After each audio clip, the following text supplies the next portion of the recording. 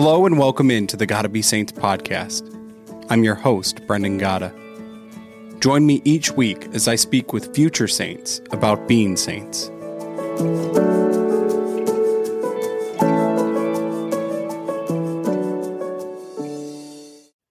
Today's episode is titled Overcoming Addiction. I have with me Bridget Handy. Bridget, thank you so much for being here. I'm happy to be here. I'm excited, Brendan. It's exciting. So I will firstly start by introducing our sponsors. They are the same sponsors as always. This is Good Catholic, which is a digital media channel offering digital series based around the faith. If you're looking to grow in your faith, to learn more, I invite you to check out Good Catholic. You can use code GBS, that's GBS, like Gotta Be Saints, for 20% off any order. Check it out at goodcatholic.com. If you're looking for our most recent series, it's on the Bible. So check it out at goodcatholic.com. I also want to plug our other sponsor, which is the Catholic Company. They are a one-stop shop for all your needs. From Bibles to rosaries to clothing, they've got it all. Go to the Catholic Company and use code GBS for 20% off any order. That's 20% off any order. You're not going to find a better code out there. Use it and get that gift for your mom or your dad. If you need a book for this Lent, it's a great place to go. That's code GBS for 20% off. But now on to today's episode. We're talking about overcoming addiction. I'm really excited for this opportunity to talk with you, Bridget. I will share your bio that you sent me. This is a great little bio. I appreciate it for its shortness and really kind of explaining the important things that are who you are, as opposed to telling me where you went to school, where you're from, all of that stuff. So her name is Bridget. She just moved to San Diego with her dogs, Marcus and Big Mike, to write an anchor for a TV news company, which company I don't know. That was not a part of it. Her current guilty pleasures are Theo Von Reels, Yellowstone, Sunsets at the Cliffs, and Cozy Adoration Chapels, period, and Halo Top ice cream. So we've already started, before we started recording, I already ripped on Halo Top ice cream. It's fine. It's just not as good as Yasso bars. So that's for another day. I won't sit here and do a whole episode on Yasso bars because I probably could do that, and I don't think anyone would listen. But we're here to talk about addiction. Bridget, I want to let you also just introduce yourself. If there's anything that bio missed, maybe it's just telling us what the TV news company is. You pretty much covered it all. Yeah, I'm a simple girl. It's called One American News, actually. So okay. They're a cable channel, or they were, and they were pretty down the middle. They prided themselves in being very objective news telling, and then they started following Trump in 2016, which kind of launched them into a different field of coverage. And then they ended up getting dropped by most of the cable companies that had them on. So now it's primarily an app, kind of like the Daily Wire, where you pay for a subscription. And now that we've been dropped, we're less objective. I mean, we are objective. We're telling the truth, but we're less down the middle. So, yeah, tune in. So what you're saying is people can pay for this app and they can hear from you all the time on Saturdays. Okay. Nights. Yeah. You can hear. So we'll plug that in the show notes so that people, if they want to follow you, they can check you out on that app. Okay. Sounds good. Now I'm nervous. No, it's not a bad thing. And don't worry, I don't have many listeners. So that means maybe like 3 or 4 people will pick this up and go find you. It'll be yeah, there it is. Well, I don't think my mom listens to this, so she's probably too busy watching random YouTube videos that her friends sent her. But Mom, if you happen to be listening to this, now you know. You can go find more about Bridget through this app. So, but as I said, we're here to talk about addiction, and this is, in my mind, a little crazy. I've now done over 100 episodes, and I haven't hit on this topic, even in a general sense. I mean, we're going to talk a little bit more specifically about your story. But all that being said, this is something that's so important. So I'm just excited to talk about it. And you mentioned to me before, that you were reading the questions and you're like, these are good questions. I was writing them and I was also like, oh, this could really get at the heart. Now, of course, I think when you have an addictive personality, when you've struggled with addiction, it's easier to relate to these things. But I hope today's topic is helpful for people who also struggle with addiction, but also trying to understand people with addictive personalities, because I've seen it in my own life. I have an addictive personality, and so I can kind of relate, but I also know people who don't get it because they just are blessed and fortunate to not have to deal with that. And so when somebody around them that they love is struggling in this way, they usually can't relate. There's no empathy. And it's such a bummer because maybe that's understating it, but it's just so necessary. So I'm hoping today, this provides you a medium to share your story a little bit. But also that the people listening at home gain something from it, both if you're struggling, but also if you know someone who's struggling, or you're just trying to understand. Mm-hmm. And I should mention to the people at home, how we got to this point. Bridget's been very open on her personal social channels just about her story. And so I've read that over time, and I saw it recently. She made a post and it just kind of inspired me to reach out to her. And turns out that she was just thinking she wanted to share her story in different ways as well. So God knows what he's doing. He's brought us here for a reason. So I kind of want to just give you the floor, Bridget. I've done a lot of talking already, but just share your story, and you can kind of go for as long as you want. You can begin, in any way you want, and then just kind of where things began to shift and all of that. Well, good lead, dude. You're good at this. That's why it's why you do what you do. Yeah, I get paid the big bucks. I think I've made about $1,000 off of Gotta Be Saints since the start. So it's a moneymaker. But thank you. Maybe someday. It's touched a lot of lives, so that's worth more than the money, I'm sure. But yes, it is. It's interesting you mentioned kind of how I was sharing on my personal channel, and the reason I was doing that initially. First of all, I'm going to start by saying when I stopped drinking, I did not know I was an alcoholic. I just knew I had a problem. And I knew that I felt pretty hopeless with that issue. So my first post was less than 10 days into sobriety. And yeah, it was not with much found freedom. I was still very much in withdrawals. But I have always felt that social media is a somewhat abused tool. And like anything, it can be used for good. And I have found, especially in the kind of Catholic Christian influencing world, there's an underrepresentation of struggle. And, we talk a lot about God's goodness, and there's a lot of fluff, and then there's a lot of highlight reel. But people are less inclined to be honest about what they're struggling with. And I think that you have to be careful with that, obviously. And we're not meant to just dump on everyone. But I right away felt, and I prayed on it too, which is, I usually am very impetuous. And I kind of took my time and thought, is this about me, or is this something I feel would be helpful? And the feedback I got on that first post, people are so sweet, and there was a lot of encouragement, but there was a lot of resonation. I think a lot of people resonating with, yeah, this is a tough journey home, and addiction is real, and just compulsion to numb the suffering of life is real. And within the Catholic Church, I think we're getting better at talking about those things, but there definitely is just room to really talk about, I would say, addiction in particular, because there's something beyond self-control when we talk about addiction. And I think that's a misunderstanding that's often overlooked, that addiction sometimes is genetic, sometimes there's a chemical component, especially with alcoholism. But the reason you get addicted is because your brain is doing something when you lean on whatever that is. And it can be porn, sex, food, definitely alcohol, drugs.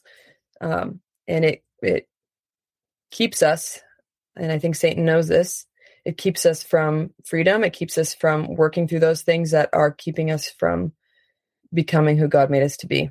and being free to be those people. So that's kind of the overview of why I began to share about it. But it was December 2021. I didn't really drink in college because I was an RA and I went to a pretty strict school. And so the enjoyment of alcohol and its use as a tool to treat depression and to kind of quiet my brain, and all these things that it really worked for a long time. It didn't really start until post-grad, which is different from a lot of people's experiences. So it really wasn't until like 22 to like 26, about a 4-year period where it became increasingly destructive in my life. So December 2021, there were a series of unfortunate events that, though not entirely my fault, and in some cases other people were involved, I put myself in those positions by deliberately abusing alcohol. And yeah, to the point of blackout in most of those circumstances. And so there was fun Bridget that liked to drink socially. And then and even then I would often get out of control. But there was a darker side to it, sometimes alone, sometimes with people, where there was a conscious choice at some point in a day where I knew, I wanted to get blitzed. And it was usually to run away from feelings that I was going through. So that's kind of what brought us to December of 2021. And I went home for Christmas and we kind of blew up, had a fight. And I actually was not tipsy at the time, but my family had no way of knowing what was drunk Bridget and what was just irrational, angry Bridget. And so my mom took our glasses of wine and she dumped them down the drain. She said, "I'm going to do us both a favor." Just dumped them. And those early days of not drinking were really more because I just felt disrespectful pouring myself anything in her home after acting the way I had. And then I had a Zoom call with a priest friend, and we had planned to talk about antidepressants, actually. And we talked about them for like maybe 10 minutes. And then the rest of the call was about alcoholism and growing up, really. He just was talking about maturity and becoming who we're meant to be. And, I want to be a wife. I want to be a mom. And he was like, "Bridget, if you want to be a good wife and you want to be a good mom and you want to marry a good man, this needs to go." And it was so beautiful. There was nothing condemning about it, but it was very much like, "Hey, buck up. Like, this is a component necessary for the freedom and the life that you want to have." So I look back on that call all the time, and I'm so, so, so grateful for that priest and the way that God used him, because I did not plan on quitting. And even then, so even after this call, the plan was to quit for a year or until I got engaged. I felt God was definitely calling me to discern marriage sober, which is hilarious because now that I know I'm an alcoholic, it's like if I had done that and then started drinking again after I got whoever that poor guy is would have been like, yeah, I don't think this is happening. But it's funny the way the brain works. So as of June, so 6 months of white knuckling sobriety, no idea really about the power of the 12-step program or any of that. I had a friend, a fellow addict, who said in June, he said, "Bridget, you're still like obsessed with drinking and you talk about it all the time." And I mean, I really was mourning alcohol. My poor close circle was probably like, "Oh my gosh, this girl's crazy." But I really was. I was nuts and I was crabby. I was so upset and angry about losing my friend alcohol. But my friend who said, who had the honesty and really it's a vulnerable thing, especially to tell an angry person like, "Hey, you might have a problem." And so I really commend him and really everyone who was honest with me about this issue that they saw I was struggling with. And so he was the one who, through his own experiences, introduced me to the 12-step program. And I want to plug the 12-step program because they have this program. It started as Alcoholics Anonymous, and they have developed a version for pretty much any addiction under the sun. So if you're listening and you're an addict, or you just know that you're powerless over whatever, fill in the blank. And there's pretty much addiction to anything. But they have programs for sex addicts. They have programs for drug addicts, alcoholics, the children of alcoholics. And this program is incredible. It's spiritual. You don't even have to believe in God, but many people who work the program end up finding God, which is amazing. But do you want to go into the program? What do you? No, yeah, please. I mean, go ahead.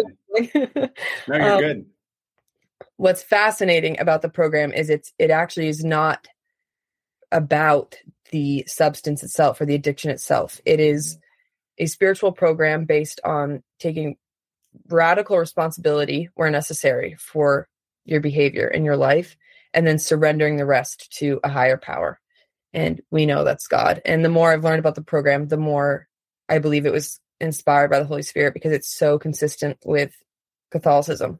One of the steps is even like after you've done an intense, honest moral inventory of basically all your failings, which I haven't gotten to yet, and I'm kind of dreading it. But once you've worked through it, you come clean to a person, another individual, which is incredible. I mean, that's confession, right? That's it sounds like a general confession of those things. I haven't done one since I think high school, and I hated every minute of it then. And yeah, it's rough, but what freedom! Because in the program will say, like, the only people that this doesn't work for are people who are basically ill, or those who are incapable of being honest with themselves, which I think is so cool. And it kind of goes into self-knowledge, which addiction, and Satan knows this, and I think he loves addiction, and I think he loves that people don't really, at least in the Catholic world, we don't really, it's kind of still a like under the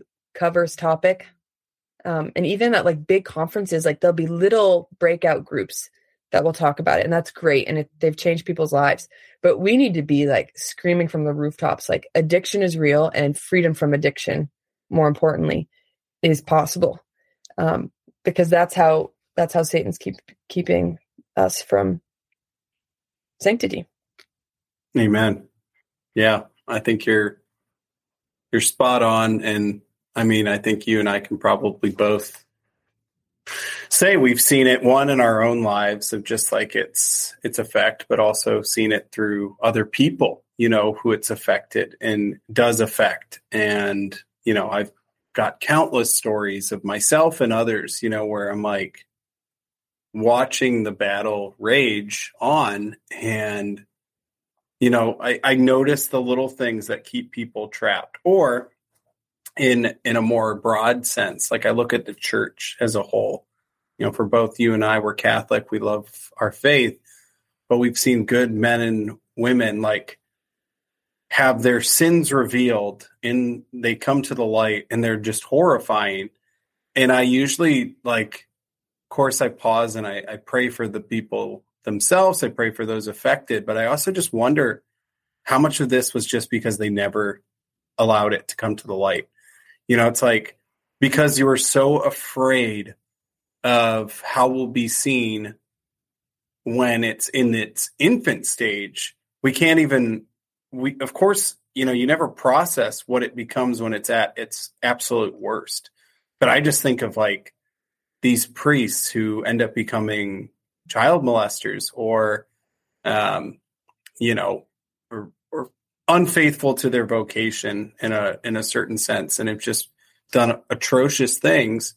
And also religious as well. And, just people connected to the church, or that youth minister who's got child pornography on their computer, and I look at all those things and I'm just like, they just had no one that they thought they could share this with. They were caught in this, and it just gets worse and worse and worse.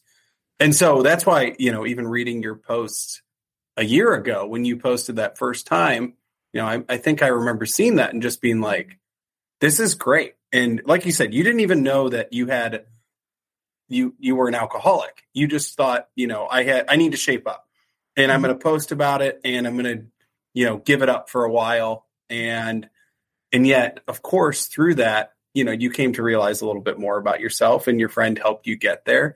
But there's that direct ask for accountability, by through that post. Because if you post that and a week later you're back on the bottle, like you would have felt like crap. Now, of course, that doesn't mean you couldn't turn back to the bottle. It just means that, you were asking for help, from your support group in a real way. And then, of course, you learned more about yourself over the last, year. And so, because it's been now over a year, right? After your post, right? December? Technically. So I thought I didn't, I'll be honest. And I almost made a post about this. My sister was like, Bridget, don't, because the world knows. I was like, do I make this post? I went on a weed bender in May in San Diego. It's the only time I've ever done weed, and probably never again. But technically, that actually broke sobriety, which I didn't realize. But all right, well, I'm gonna count it for alcohol. You're fine, and we're not gonna count your weed bender in May. Well, also apparently, if you have 6 O'Douls are like almost alcohol free. But if you have 6, it equals 1 Bud Light. And I've definitely done, which that's also so sad. Again, I'm not going to count that. Here's the thing. Yeah, sure. I mean, in the end, the person that it's important to is you. So if for you those things break it, but the way I look at it, it sounds like you've done really well. And also I think it's also, we love, as especially people who are have addictive personalities. We love like little triumphs. We love little streaks. Like the amount of times I've talked to friends or myself where, it's connected to pornography or masturbation. And it's like, okay, I went 7 days or I went 7 months, type of thing. The reality is, for most of those people, there's something in there that was not perfect, and yet it's like, it's more, to me, it's more about what's at the heart of it. Like, are you fighting that sin? And also I think there's value too in being able to, the longer you have claimed freedom, even the more likely you are to keep going. Right. So if the streak's longer, it really does psychologically affect you to the point where you're like, no, I need to keep going. Right. So yeah, sure. Maybe you had a somewhat of a slip up here, but saying a year actually psychologically is more helpful than being like, well, it's been 2 weeks because, I had 6 O'Douls, or, well, I didn't look at porn, but I was on Instagram and I scrolled through one too many photos of some woman or some man, type of thing. Right. Anyway, this is completely aside. I think it's a good point, though. I like that point. It's true. And you know what? It was actually kind of helpful thinking I might have broken it at first, because you can really get in your head about the numbers. I do anyway. Like, I'm very choleric. So it's like, okay, let's get the steps down. Let's get the benefits of this. If there's work to be done, let's do it. And I was being a little bit,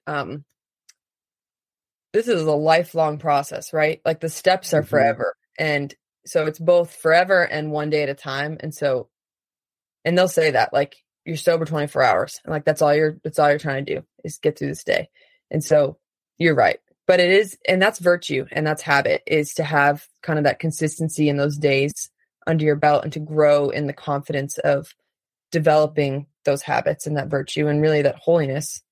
And that's with anything that you are able to consistently do good and avoid harm in. We'll be right back. Interested in learning more about your faith? I invite you to check out Good Catholic. They are a digital media brand focused on sharing and teaching about the faith. From podcasts to blogs to digital series, Good Catholic has it all. Use the code in the show notes to get 20% off your order at Good Catholic.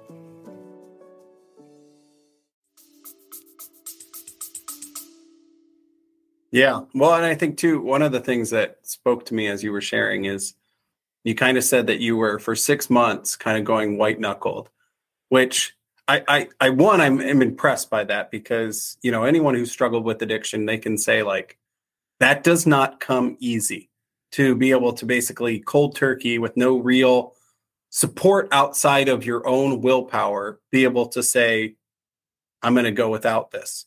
Now, I'm sure there were other things that were coupling together. Guilt is actually a really strong tool. Shame, can be a strong tool. Mm-hmm. Grace is, of course, the strongest of tool. But at the same time, sometimes grace in that is not even at the forefront, because it's the pride that can rule us. I feel like it probably came, and you can speak to this, that at some point it was more the humility that made it easier. admitting that this wasn't something that you were just doing for the sake of willpower, but you were doing because you needed to do, especially as you connect it to your desire for marriage and your desire for finding a spouse. What is more important than coming to them as your best self and finding healing for the other things that, have been struggles. And so too, that probably that humility, I'm sure, motivated you in a new way to seek healing and to pursue this in a way that you probably weren't even connecting to before all of this. Maybe I'm wrong. I wish you were right. I mean, I think there's an element of that for sure, especially in the beginning, like recognizing, oh, yikes, I have a problem. And psychology will tell you, like, you don't really pick your partner. I mean, you do, but you attract and are attracted to what you bring to the table. And in December 2021, that was a rough, that was not the kind of husband I wanted, at least what I brought to the table. So there was an element of like, okay, I got to get to work and I got to grow up. And that Zoom call I told you about with this priest, he said, at the end of the day, like we all have that inner child and, I have some childhood trauma and some abuse, and most of us do. And he said that child needs to be tended to, but if you let her, she will run your life into the ground. Like you, adult Bridget, needs to grow up and address that child, bring her with you. But if you let her run your life into the ground, she will. And I was like, wow, that's so compelling. Because that's really what sin is, addiction is. It's like there's this a broken kid acting out. And if you ask any addict, like when you're in the throes of acting out, you almost are beside yourself. And that's why getting help for addiction and not going at it alone is huge, because there's an element of compulsion that in those moments, like ask a sex addict, like when they go and just like sleep with someone, they have made a decision that they really didn't like in full consciousness want to make. Yep. And same with the times that I would black out. Most of the time it was like the next day I'd be like, what the heck what was going on in my mind? But I digress a little. The 6 months of white knuckling, it's so interesting. And they have a whole chapter in the big book dedicated to this, dedicated to basically all the excuses a person will make to talk themselves out of being an alcoholic. Because no one wants to admit that they are powerless over anything. And you really don't want to admit that you're powerless over the thing that you love and that you use and abuse and are addicted to. So that was me for a long time. And I would go to meetings, and I didn't go to a lot of them in those first 6 months, but I would go to meetings and I'd be like, these people are weak. Like I was so prideful, Brendan, and I'm very bullheaded and strong-willed, and it's good in a lot of ways. But yeah, I was absolutely just like, they can't do it. And I was miserable. Like my poor family, I was mean. And I remember one time my sister being like, you know what? Like it was scary when you drank and we all worried about you, but you were easier to be around. And that was, I was angry. I was because you can't just get rid of something that you love that was actually in some ways working to do what you were using it for without filling that void. And I definitely was not doing that. And so I'm so grateful for that friend, and really for all the people who were with me those early days, because it was rough. And I had to be shown like, no, you need to maybe admit a greater powerlessness and maybe a lifelong powerlessness so that you can find the freedom promised. And when I was able to admit to myself, like, I'm an alcoholic, the relief I felt that the promises of the 12 steps would apply to me was massive. Like there's a little bit of sadness because I love to drink. But I can relate. I love drinking. So I get it. It's so great. There's probably many people listening. Drinking's great. That will be the next podcast episode. It'll be Bridget won't be on. No, I won't be on. Well, I'll listen. I'll listen and cry. No, I talk to God all the time. Because September, the same priest, he said, Bridget, make a list of all the things that have come from quitting, and then make a list of what you would benefit, or like what would come if you drank again. And so I was like, oh, easy. Like this list of like, I just was so in my head about how great it was going to be to drink again. I make the list of the good things, the fruits that have come from sobriety, and it's to the bottom of the page. And then I make a list of what's going to happen if I drink again. And it's 3 things. And only one of them was positive, and it was pleasure. And the other 2 were anxiety and just like possible relapse. And I just thought, okay. So I told God at that point, like, there better be wine in heaven, because I am, I really want to get You're ready there. once you get there. Yeah. Cana wine. That's what I call it. Like, let's have some Cana wine, man. Oh, that's wonderful. Well, I'm going to pause us here. This will be, I think, a great stopping point for episode 1. I think you did a great job sharing your story. We kind of got to chat a little bit, just about, well, a lot of it, but I think we've got a lot of questions that I think we can get into. So I think we'll save that for episode 2. I want to give you a chance. Do you have any final thoughts for this part 1 that you think could be mentioned or should be mentioned before we dive into questions for part 2? Yes. So Catholic, Christian, whatever, blue, green, if you are even like sort of listening, thinking this might apply to me, like I might have something that I don't have full control over, which we don't have control over anything really. But if you think that addiction might apply to you, or you know that it does, I just cannot encourage you enough to go to someone about it, a trusted mentor, a priest friend, a friend, a spouse.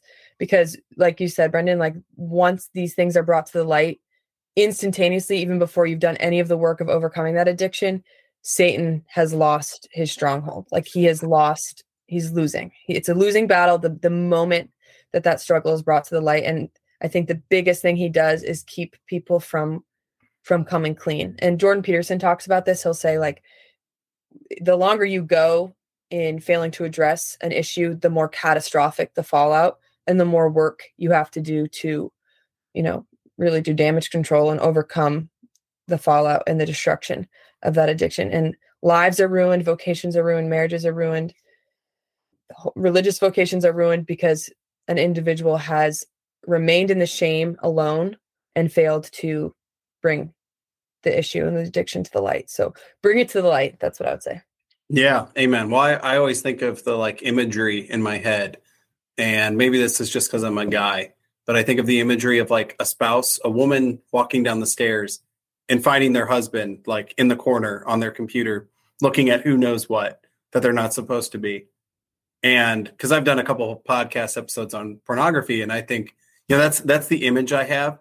And I always think, how much better would it have been to, instead of being caught at 3 a.m., to be in bed with your spouse crying about the struggle at 3 a.m., admitting that this is something you need help with.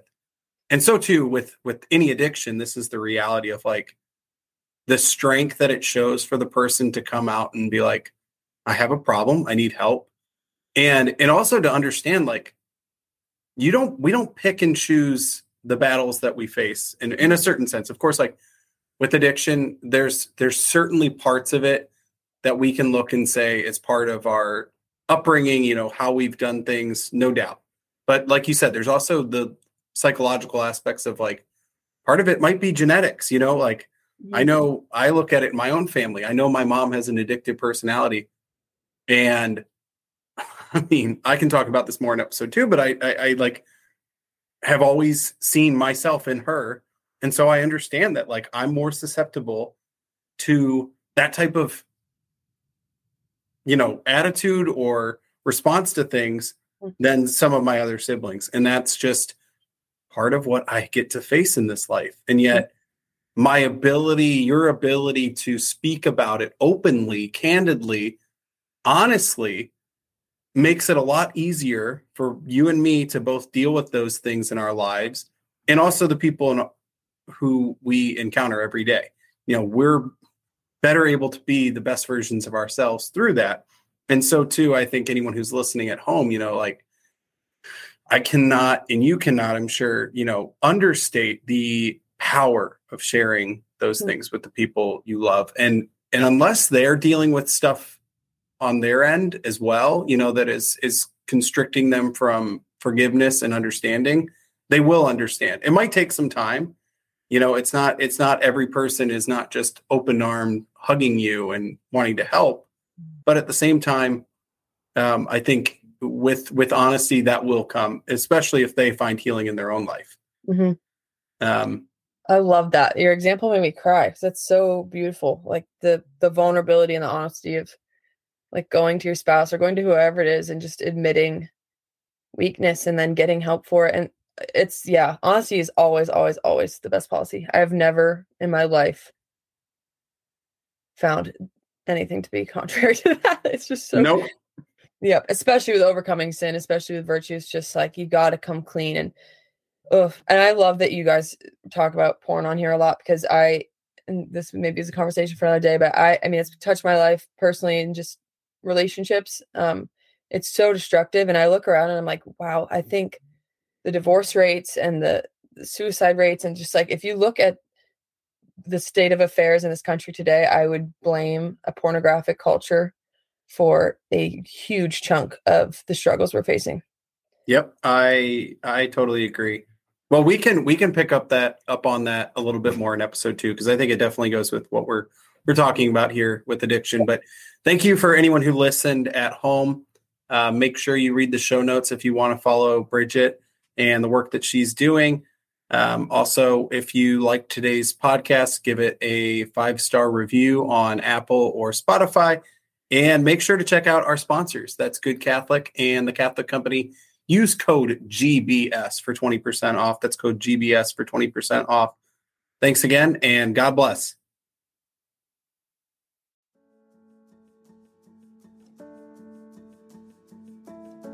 Thank you for tuning in. If you enjoyed today's episode, make sure to subscribe and check out goodcatholic.com for more details.